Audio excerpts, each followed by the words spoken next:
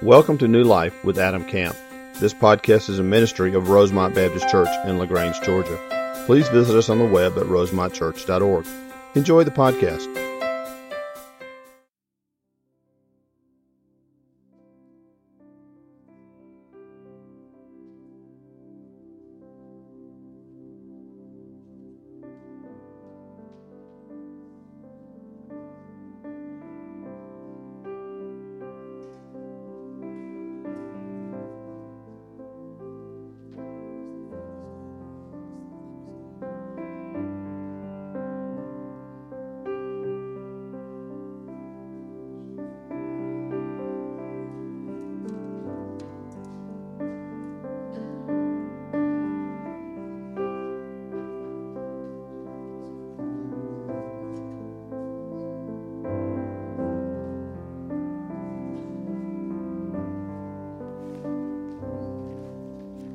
Let me pray for us, and we're going to begin this morning. Father, we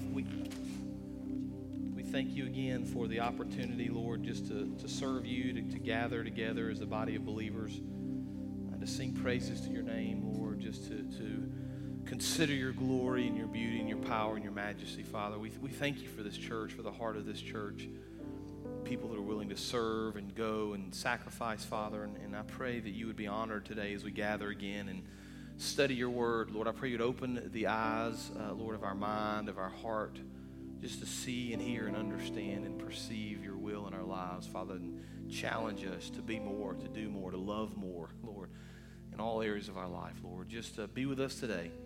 Lord, I pray through the power of the Spirit, as we do every Sunday morning, we be transformed more and more into the image of your Son, Jesus Christ. It's in his name that we pray. Amen. Thank you. Well, good morning. I want to invite you this morning to take your Bibles and turn to Mark chapter 8. Mark chapter 8. I want to thank Jeremy for filling in for me last week. He always does a really good job. I was able to finally listen to the podcast last night.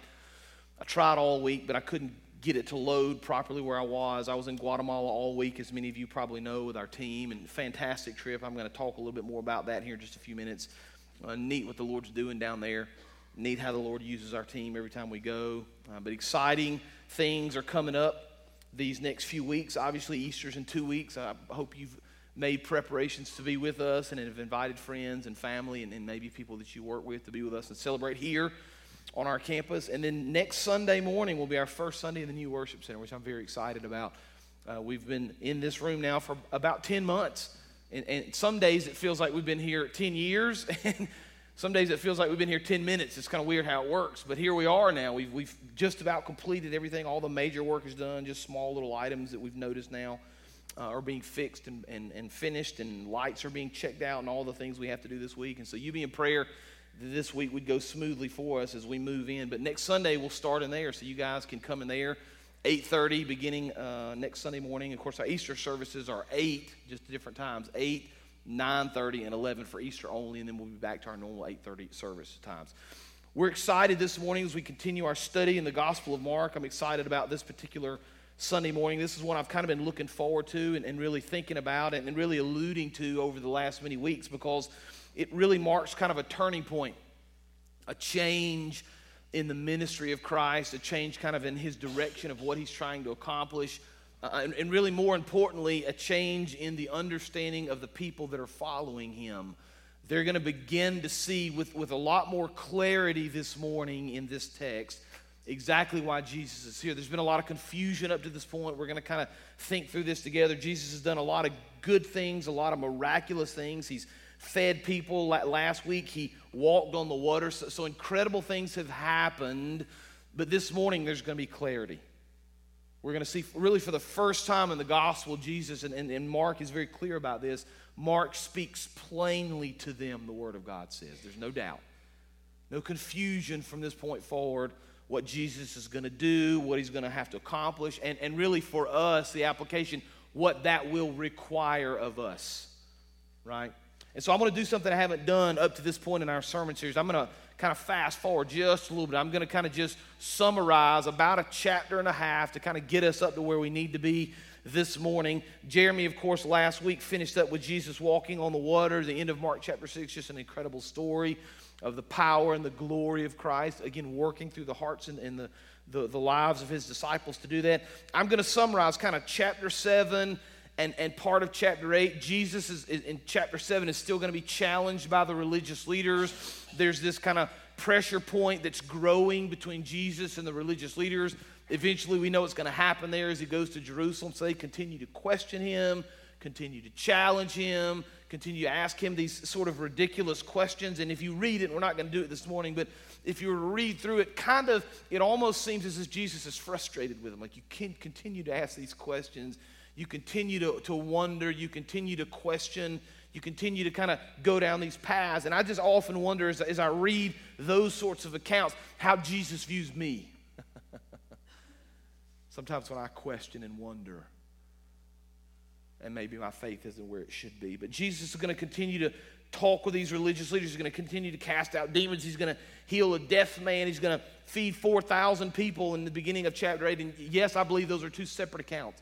Feeding of the 5,000, feeding of the 4,000, two different accounts. He's going to heal a blind man. And then we're going to kind of settle out this morning in Mark chapter 8, beginning in verse 27, because I want you to see this morning the change occur in the way that Jesus communicates and explains and how his disciples understand. So Mark chapter 8, beginning in verse 27. Jesus went on with his disciples to the villages of Caesarea Philippi, which would have been to the north of the Sea of Galilee. And this is fascinating to me, and I don't want to spend a lot of time doing this, but Jesus basically, and there's a little bit of wiggle room here and a little bit of gray room in kind of the four Gospels, but this is one of, if not the northernmost point Jesus would have been in all of his ministry. Caesarea Philippi is a good bit north. Jerusalem is a good bit south. It's almost as if Jesus walks kind of as far away from Jerusalem as he's ever been at this point, and then the remainder of his life, as we're going to see over the next several weeks, is his journey back south to Jerusalem. So he's in the villages of Caesarea Philippi, and on the way he asked his disciples, who do people say that I am? Right? It's the first time he's asked this question. Like, there's a lot of discussion, there's a lot of question. Who are people saying that I am? And they told him, John the Baptist. Others say Elijah, and others one of the prophets. And Jesus asked him, and this is the question, by the way, that not only did Peter have to answer, but every person in the history of the world will one day have to answer. Who do you say that I am? And Peter answered him, you are the Christ. And he strictly charged them to tell no one about him. And he began to teach them that the Son of Man must suffer many things, be rejected by the elders and the chief priests and the scribes, and be killed, and after 3 days rise again. I want you to see the first truth in this scripture. I want you to understand kind of what's going on here. The first thing we see, number one, is Jesus is going to give his purpose for coming to the earth. This is important because up until this point, we've seen miraculous things. We've seen great crowds. We've seen excitement. We've seen feeding of 5,000. We've seen walking on the water. All of these incredible things have happened. And yet in the midst of these things, and I try to just put myself in the place of these followers, but it's been always so strange to me to wonder how these people, even in the midst of these miracles and the incredible things that Jesus has done, how they could still wonder who he is. How they could still be confused. But at this point, if confusion is kind of reigned in their hearts, at this point things are going to begin to change, because the Bible is going to tell us that the primary reason Jesus came to earth was not to do miracles. Now, those were important. And by the way, just a little side note, there are people that say Jesus came to the earth to love people and to kind of do social justice, to do nice things for people, to feed people, to clothe people. All those things are right. He did all those things. But that's not the primary reason he came. He didn't come just because he was a great teacher. That was part of it, but that wasn't the primary reason he came. He didn't just come to train his disciples. That was part of why he came, but it wasn't the primary reason. Verse 31 begins to clue us in on exactly what Jesus is here for and why he's come to this earth. And he began to teach them that the Son of Man must suffer many things. Not an easy thing for him to say or for the disciples to hear. and be rejected by the elders and the chief priests and the scribes, and then be killed, and after 3 days rise again. It's interesting to me in this whole context, this whole discussion, we're going to see this with Peter here in just a minute, is Peter kind of hears the bad and not the good. Right? Jesus uses words like rejection, suffer, killed, and then he kind of tags on the end, and I'm going to rise again, but Peter doesn't hear any of that. That's always been interesting to me. We're kind of the same way, aren't we? You kind of hear somebody talking about something, and you hear the bad sometimes before you hear the good, or you hear the startling before you hear kind of the main idea. But Jesus says, listen, I'm going to be rejected and killed. I'm going to rise again. And from this moment on, this is really a turning point in the Gospel of Mark. Everything is going to change. One writer says it like this: for Jesus, his declaration of the cross was a turning point in his ministry. Once he set his face toward the cross, nothing, not the pleas of a beloved disciple or the dread of the process, could stop him. Right? Jesus has kind of made it clear to his disciples, listen, I've come here to walk to Jerusalem, to willingly give my life, to be killed, and 3 days later to rise again. But here's the question, why? Like, why did he have to do this? Was there another way? Right? I've kind of thought before, and I want to walk through this to kind of answer this question, but I've kind of wondered before, what if Jesus had another 30 years on this earth? What could have he accomplished? If God had said, I'm going to let you have a ministry of 33 years instead of just, right? He's about 30 years old when the ministry starts, roughly 3 years of ministry, then he's crucified. What if God had said, listen, I'm going to let you live for 30 years before you start ministry, then another 30 years after that? Why does he have to go through this process? Like, why does he have to die? Why does he have to work through all this difficulty and the struggle and all the things that we know are going to happen to him? Why does he have to do these things in order for the Lord to be pleased? Well, I want to kind of walk through that because this is an important theological distinction. There's some doctrine in here that you need to understand. And I get it when I preach to this group. You guys could probably stand here and do a better job of teaching this than I could. But it's good to be reminded sometimes. Because the world has a lot of different ideas about Jesus. The world has a lot of different ideas about why he came. The world has a lot of different teachings and oftentimes false understanding of what he accomplished. And so it's good for us to remember and be reminded of his primary purpose, of why he came, of why he had to suffer. So I'm going to give you a few verses. I'm going to walk through some scripture. You don't have to look it up if you don't want to. You can jot it down and look at it later. I want you to listen to it, though. A few scriptures that clue us in on what Christ is doing here. Luke 24, 25 and 26 say this. He said to them, how foolish are you and how slow of heart to believe all that the prophets have spoken. Did not the Christ have to suffer these things and then enter glory? Right? So there's other scripture that remind us this idea of suffering. Isaiah chapter 53, which I've preached before and I believe is in my opinion, the greatest Old Testament prophecy looking ahead to Messiah, says this in verse 10. This is important. It says, yet it was the Lord's will to crush him, to cause him to suffer. And though the Lord makes his life a guilt offering, he will see his offspring and prolong his days, and the will of the Lord will prosper in his hand. Right? We get this biblical understanding that not only did Jesus come to the earth, not only did he willingly walk to Calvary, not only did he give his life, not only did he suffer during that process, and we all understand kind of the physical suffering that he endured, or maybe we don't understand it, at least we can reason in our mind what he must have gone through. But we see not only did he suffer, but we see that it was the Lord's will that this happened. It was the Lord's will that he had to suffer and that he had to die. 2 Corinthians 5:21 says, God made him who had no sin to be sin for us, so that in him we might become the righteousness of God. Right? It was the Lord's will that Jesus suffer, that Jesus die, that Jesus take our place on the cross. And so when the Lord looks at us now, and this is important, when the Lord looks at us, he doesn't see our sin that we've committed. He sees the blood of Christ that covers that sin, and we are righteous in his eyes, not because of what we've accomplished, not because of what we've done, but because the blood of Christ covers all of our sins. You understand that? That comes only because Jesus willingly walked to the cross. We miss this. I miss it. I miss it so much.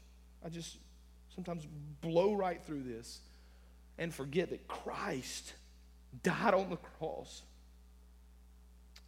so that all my sin and all the foolishness and the wickedness and the dumb things that I do and have done and will do will be covered when the Lord looks at me in heaven one day. It's the righteousness of the blood of Christ. Here's the most maybe incredible part about it. Sorry.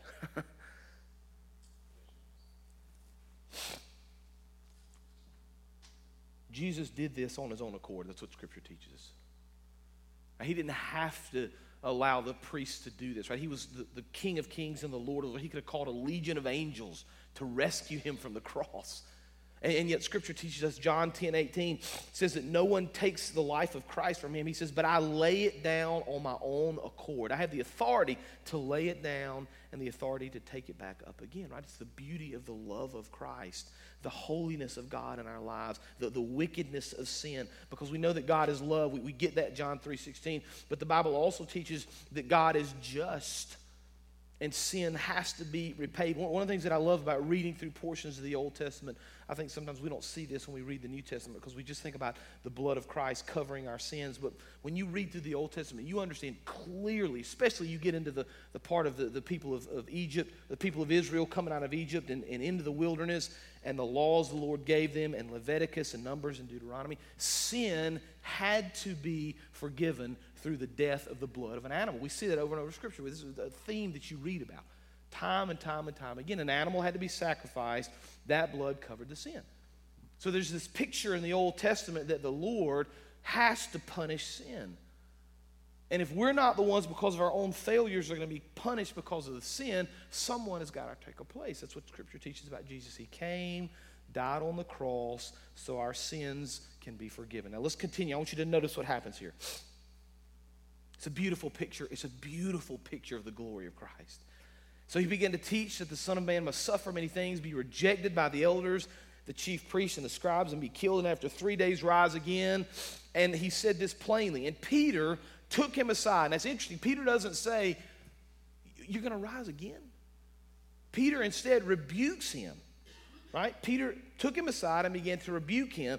But turning and seeing his disciples, he rebuked Peter, and he said, get behind me, Satan, for you are not setting your mind on the things of God, but on the things of man. Here's the second thing I want you to see this morning. We see this purpose of why Jesus came. We see his grace and his love and his mercy. But truth number two, we see Jesus' obedience to the Father. This is an important idea for us. Right, we see not only what he came to accomplish, we see his purpose for coming, but we see his obedience. I want you to notice verse 32.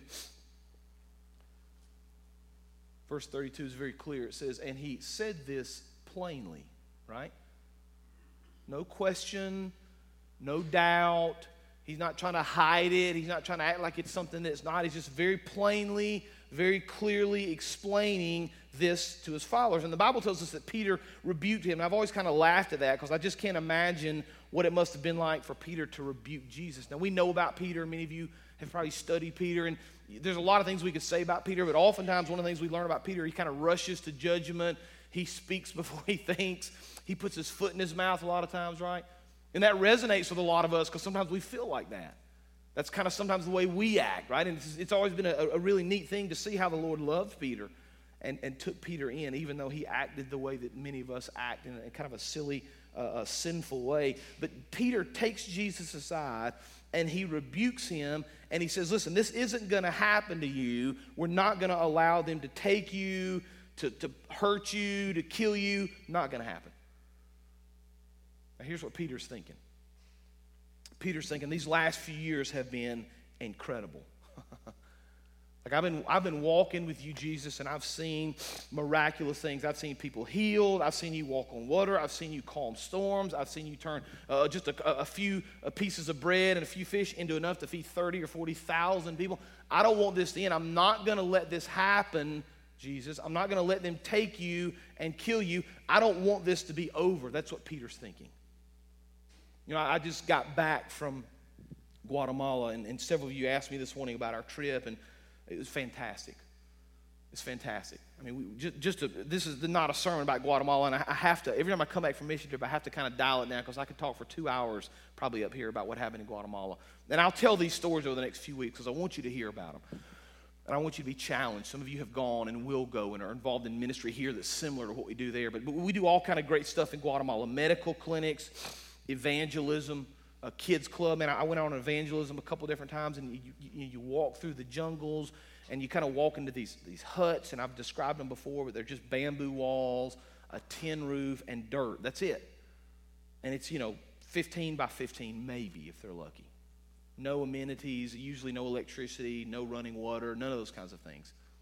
But we go in those places and we share the gospel with these people, and I've kind of come to this conclusion. I used to think that because there's such an influence of the Catholic Church in that area that it would have been a good thing for those people because they've got a basis at least in who Christ is and a basis in the idea of God and so on and so forth. But the problem is they're so confused oftentimes. They've kind of mixed animism and Catholicism and some of their own views. They're so confused that it's hard to get to the truth. And so many of them believe, listen, if I just go to church, if I just do good things, one day I hope that it's enough. We hear that over and over and over again. We try to share the gospel with them and tell them, listen, this is not the answer. Church, going to church, doing good works, none of the things will save you. So we get to share Christ with these people. We did kids clubs, and hundreds of kids come. We get to teach in the public schools. We get to walk into the school, and without reservation, without having to hide it in some sort of a moral story, we just preach Christ. You believe that? In fact, the headmaster told us, we love you. He said that to us through a translator. We love you. We want you to come back at any time. You can say or do anything you want to do to these kids every time you come back. We'd love to have you. And so we just share the gospel. We don't hide it. We do an invitation. We go in those rooms and we teach them stories of Christ. And at the end of those stories, every day we do an invitation in a classroom with these kids. It's just this incredible work of the Spirit, incredible work of the Lord. Juan, I've mentioned Juan to you several times. I've used him as an example, an illustration. He's the young man that was chained. Some of you have been praying about him and aware for years and years. He was literally chained to the porch of his house because he was hurting other people. We believed from the beginning it was demonic influence. We've prayed over him as a team. We've prayed over him as individuals. People from this church have prayed over him. Fervent prayer now for several years for Juan. Juan is free now. He's free. In fact, you know how the Lord sometimes just does these cool little things? He just reminds you of his glory. Like we drove in the very first day, and there's kind of this bridge that you kind of go over. You cross the river, and once you cross the river, you're kind of in the area of San Juan Moca. It's kind of hard to distinguish because it's just a dirt road through the jungle. So it's not like there's welcome to San Juan Moca, city limits here, nothing like that. But once you go over the river, you're kind of in that area. And we're driving, and we cross over that bridge, and standing on that bridge was Juan. Standing there. And our whole team just kind of erupted, like, there he is. It's like the Lord was just saying, all your prayers have been answered. He's free. I'm telling you, we saw him 5 or 6 times the rest of the week, just various, all around, different parts outside of that village, different parts of the road, just walking, just in his freedom. But here's the point. Here's again, let me rein this in. I could talk for hours about this. Here's the point, right? I didn't want this to end. I didn't want to leave. I love you. I love this church, and I love what God is doing here. But man, I had my whole family with me. My wife was with me. I had 4 children with me. They had a fantastic week. I could have stayed. But it's not my calling to stay. God's called me here and come do what I do, and I love this church. But I didn't want that ministry to end. That's how Peter feels. Like Peter's in the midst of just this incredible, miraculous life he's been leading now for the last 2.5 to 3 years. Jesus has done all this crazy stuff. People are coming, they're hearing, they're learning. Things are changing. Peter's heart is softening. He's learning about who Christ is. He doesn't want it to end. But here's the problem, right? This is the problem so many of us have on so many different levels. Peter was looking at this from an earthly standpoint, not an eternal standpoint. Peter had an earthly perspective. Christ had an eternal perspective. And one of the worst things we can do as believers is to get mired in an earthly perspective of life. Did you know that? You want to short circuit what the Lord's doing in your life? Get an earthly perspective of what's going on. Christ said, listen, you don't really know what's going on here, Peter. You're thinking temporally. You're thinking just short term here. You're thinking just the next couple of years. I'm thinking eternally, Christ says. You need to get behind me because I got more stuff in store than you can ever imagine. Now, if it ended there, it'd be a really cool story, right? And we can all feel good about it. I mean, the purpose of why Christ came, he came to die on the cross for our sins. He loved us so much. He's going to leave these disciples behind. He's trained them already. He's going to give them the power of the Spirit, which we know about. We studied through Acts. If we were to stop it here, it'd be kind of easy for us. But here's the, I don't even know what word I would use. Here's the point. I almost said the nail in the coffin. That's probably not a good way to say it. Here's the application that makes it difficult for us. Right? Up to this point, it's good. Man, we love it. We see the glory and the beauty. And all. But here's where it gets challenging, right? Here's where the rubber meets the road. Let's look at it again. Look at verse 34. And so calling the crowd to him, and I'm going to talk about this in just a second. He didn't just call one or two people. Calling the crowd to him with his disciples, he said to them, if anyone would come after me, let him deny himself, take up his cross, and follow me. For whoever would save his life will lose it. But whoever loses his life for my sake and the gospel's will save it. For what does it profit a man to gain the whole world and forfeit his soul? For what can a man give in return for his soul? For whoever is ashamed of me and of my words in this adulterous and sinful generation, of him will the Son of Man be ashamed when he comes in the glory of his Father with the holy angels. Here's the third thing I want you to see. Very simply, Jesus calling to his followers. Right? We've seen his purpose. We've seen why he's come. We've seen his obedience, right, to follow the Lord, to have the eternal perspective even when others around him don't. Now we're going to see there's this clear calling he places upon his followers. I want you to look at verse 34. This ought to really just kind of stand out to you. He calls the crowd to him with his disciples. Right, this is everybody. Like, it's easy for us sometimes to kind of rationalize maybe somebody else ought to be doing something. You ever notice, it's kind of easy in my life, maybe it is for you. You ever notice how it's so easy to see everybody else's faults and never your own? You ever notice that? Is it like that with you too? I mean, you see other people and you're like, I can't believe they did that. Not easy to see your own faults sometimes. Right, Jesus is saying, listen, I'm not just talking to this other guy over here. I'm not just talking to your spouse or to your friend. I'm not just talking to the person in the pew behind you or beside you or in front of you. I'm talking to you. He calls the crowd. He calls his disciples. This message is for everyone. You understand that? And then he tells them, listen, if you're going to be my followers, you're going to have to deny yourself, take up your cross, and follow me, right? There's this progression. Deny self, take up cross, follow me. That's what Jesus says. We move from this. This is important. This is kind of the change we begin to see now in the followers of Jesus. We're moving from this kind of idea of low commitment, where people just kind of followed Jesus because he was doing cool things. There's this idea of low commitment. He's just giving me some good stuff, so I'm following him. It's some pretty cool teaching. He's feeding me every now and then. He's healing people. This idea of the following of low commitment, this place of low commitment, to this place of total commitment. Now this is what we're going to see over the next many weeks. The numbers of people that follow Jesus are going to begin to drop off. Because it's very easy to follow him when he's doing everything you want, right? It's kind of easy to follow Jesus when he gives you everything you need. Kind of easy to follow Jesus when things are going the way you want them to go. But when Jesus begins to challenge these people, and we can kind of even apply this to our lives, when Jesus begins to challenge us, sometimes it becomes more difficult. Like I've said this before, but I have this great fear that the American church specifically, and maybe the Western church generally, but I have this great fear that the American church is filled with people of kind of low commitment.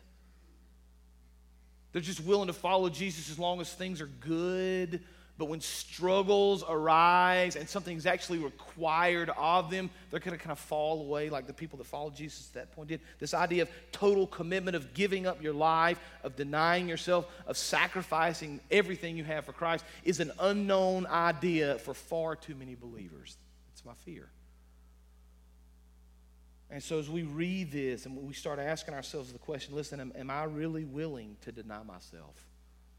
Am I really willing to take up my cross? So let me just kind of define this, just so you're clear. I want to define this idea of denying yourself. This is what one scholar said about it. He said to renounce the self as the dominant element in life. It's to replace the self with God and Christ as the object of our affections. It's to place the divine will before self-will. Interesting, isn't it? Now, here's the analogy Jesus uses, and it's kind of lost on us, but I want to make sure we understand it. Jesus says to them, listen, you've got to deny yourself, right? Take away your selfish desires, be filled with what the Lord wants you to do. You've got to take up your cross. Now, that's a hard thing for us to understand, isn't it? Like we did these crosses down there in Guatemala, one of the activities we did in the schools with these kids, and we went down there with wooden crosses, and they were probably that tall and that big, and they were wide crosses, so kind of thick, you know. And the idea was the kids were going to put their fingerprints on them and do little designs and then keep them in the classroom. Right? We think about the cross for us, and it's kind of like that. We use it to be reminded of Christ, which is fine. There's nothing wrong with that. We use it as illustrations. We use it in this classroom for these kids to be reminded of the glory of Christ and the beauty of Christ, and his saving knowledge of who Christ is in their life. So we use these really cool crosses. The kids painted them and left them down there. That's what the cross means for us. But for the first century believer, the cross was death. Like the best way I can explain this, and I've used this illustration before, but it always helps me, and I know this is a little antiquated even in the world we're living in, but it would almost be like wearing, you know how we wear crosses around our neck? And by the way, there's nothing wrong with it. I'm not preaching against cross necklaces, so don't go home and throw them away. They're fine. But it would almost like us be wearing an electric chair around our neck. Like that's bizarre to us, isn't it? Why would you wear an electric chair around your neck? Well, because it's a symbol of death. Like to the first century person, when Christ said, you need to take up your cross, that person understood, listen, he's asking me to die for him. He's asking me to give up everything for him. Right? It's not just a difficult day or some sort of a challenge I'm in or a sickness or a bad relationship. We talk about taking up our cross, and sometimes those things can fall under that category of taking up our cross. But what that ultimately means for us is we've got to be willing to give up everything for the sake of Jesus. Everything. Not just a little bit here and a little bit there when it's convenient to us. We've got to be willing to take up our cross and follow Jesus, giving up everything for him. And that means a lot of things for a lot of people. And I'm not even going to pretend to act like I know what it means for you. I'm still figuring out what it means for me, frankly. But part of our challenge as believers is figuring out exactly what Christ is calling us to do and then do it. Not allowing the things in the world to stand in our way. Not saying that's going to be too difficult, or I'm going to have to give up this, or people are not going to like me, or I'm going to do whatever it means for you to follow Christ. We need to be willing to say, I'm going to give up all those things. I mean, for some people, it may be getting on a plane. It may be selling everything you own and moving to a foreign country. Maybe that's for you. Maybe it's not for you. Maybe for you, it's simply walking across the street and loving somebody in the name of Christ. I don't know what it is for you. I have no idea, but I know the calling is clear, not just for you, but also for me. We got to be willing, whatever it takes, to follow Christ and to do everything he's called us to do. And then he kind of finishes out. We need to wind this up. He kind of finishes out with this idea in verse 36. Look, pull verse 36 up if you want. I want you to see this, right? Because it's so clear what Jesus says here. He says, what does it profit a man to gain the whole world and to forfeit his soul? Like you can gain the world, man. There are all sorts of things you can gain while you're on this earth. And this is interesting to me because this is spoken by a man who could have gained the whole world if he wanted. You understand that? Jesus says, listen, what does it gain you to get the whole world and to forfeit your soul? Again, there's the eternal perspective. We get mired in the earthly temporal. God says, listen, it's all about eternal decisions. It's all about trusting Christ. It's all about following him regardless of the consequence, regardless of what it takes, to the ends of the earth. Taking up our cross, denying ourselves, following him, gaining not the whole world, but instead an eternal opportunity to spend the rest of eternity with Christ. Now, I want to end this morning. I've got to finish. I want to end with a quote I love quoting missionaries and thinking about missionaries because we think about what we give up. Sometimes we think about suffering. We think about having to give things up for Christ. Like I go to Guatemala, and I do this multiple places. It's not just Guatemala, but I always come back. In fact, I had a conversation walking down a hill with somebody this week. We were in the jungle doing work. I think we'd done evangelism. We were walking back down towards the church. And the comment I made to that person was, we started talking about the grace of God because I always come back just reminded again about the grace of God because I had no choice as to where I was born. I had no choice in anything about my abilities or my intelligence or the color of my skin or the country. I didn't have any choice in any of that. And had I been born in San Juan Mocha, Guatemala, I would have been just like one of those guys. I firmly believe that. Because I'm telling you, they're smart, they're hard workers, they just don't have the opportunities we have. And so I always come back thinking about the grace of God and thinking about the sacrifice sometimes that people make. And I'm always reminded of missionaries and what missionaries gave. And one of my favorites is David Livingstone, who was a missionary in Africa, spent years just traveling through the interior part of Africa, mapping it, exploring it, sharing the gospel. David Livingstone, there's a huge statue of David Livingstone at the falls there in Zambia. David Livingstone is buried in England, but his heart literally remained in Zambia. Because that's the country he loved. That's the place that he loved. I want to read a quote from David Livingstone, who gave up everything for the sake of the gospel. He says, "For my own part, I have never ceased to rejoice that God has appointed me to such an office. People talk of the sacrifice I've made in spending so much of my life in Africa.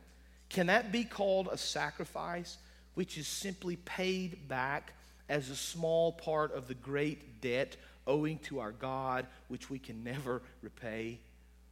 Is that a sacrifice which brings its own blessed reward in helpful activity, the consciousness of doing good, peace of mind, and a bright hope of the glorious destiny hereafter? Away with the word and such a view. And with such a thought, it is emphatically no sacrifice. Say rather, it's a privilege.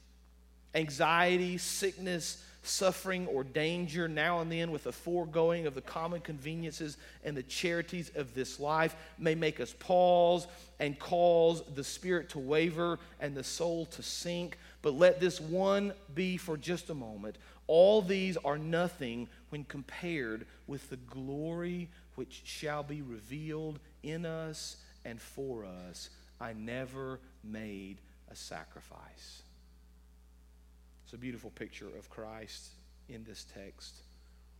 It's a beautiful picture of his glory, of his purpose, of what he came on this earth to do. But it's a reminder, it's a challenge, it's a calling. Are we willing to forsake all things in service to Christ? Let's pray. Father, we thank you for the opportunity, again, just to study your word, Lord, for the opportunity to understand who you are, to be challenged in our faith.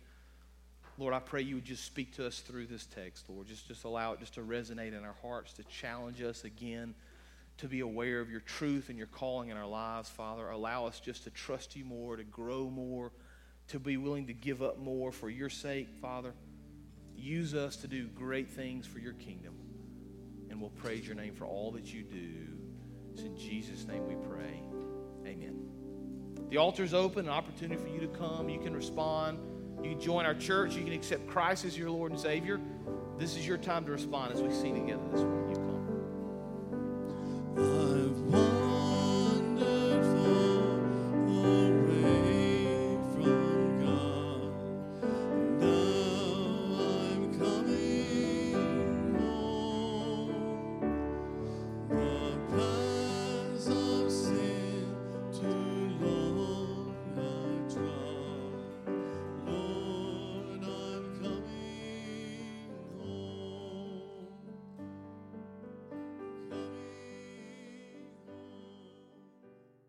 Thank you for joining today's sermon.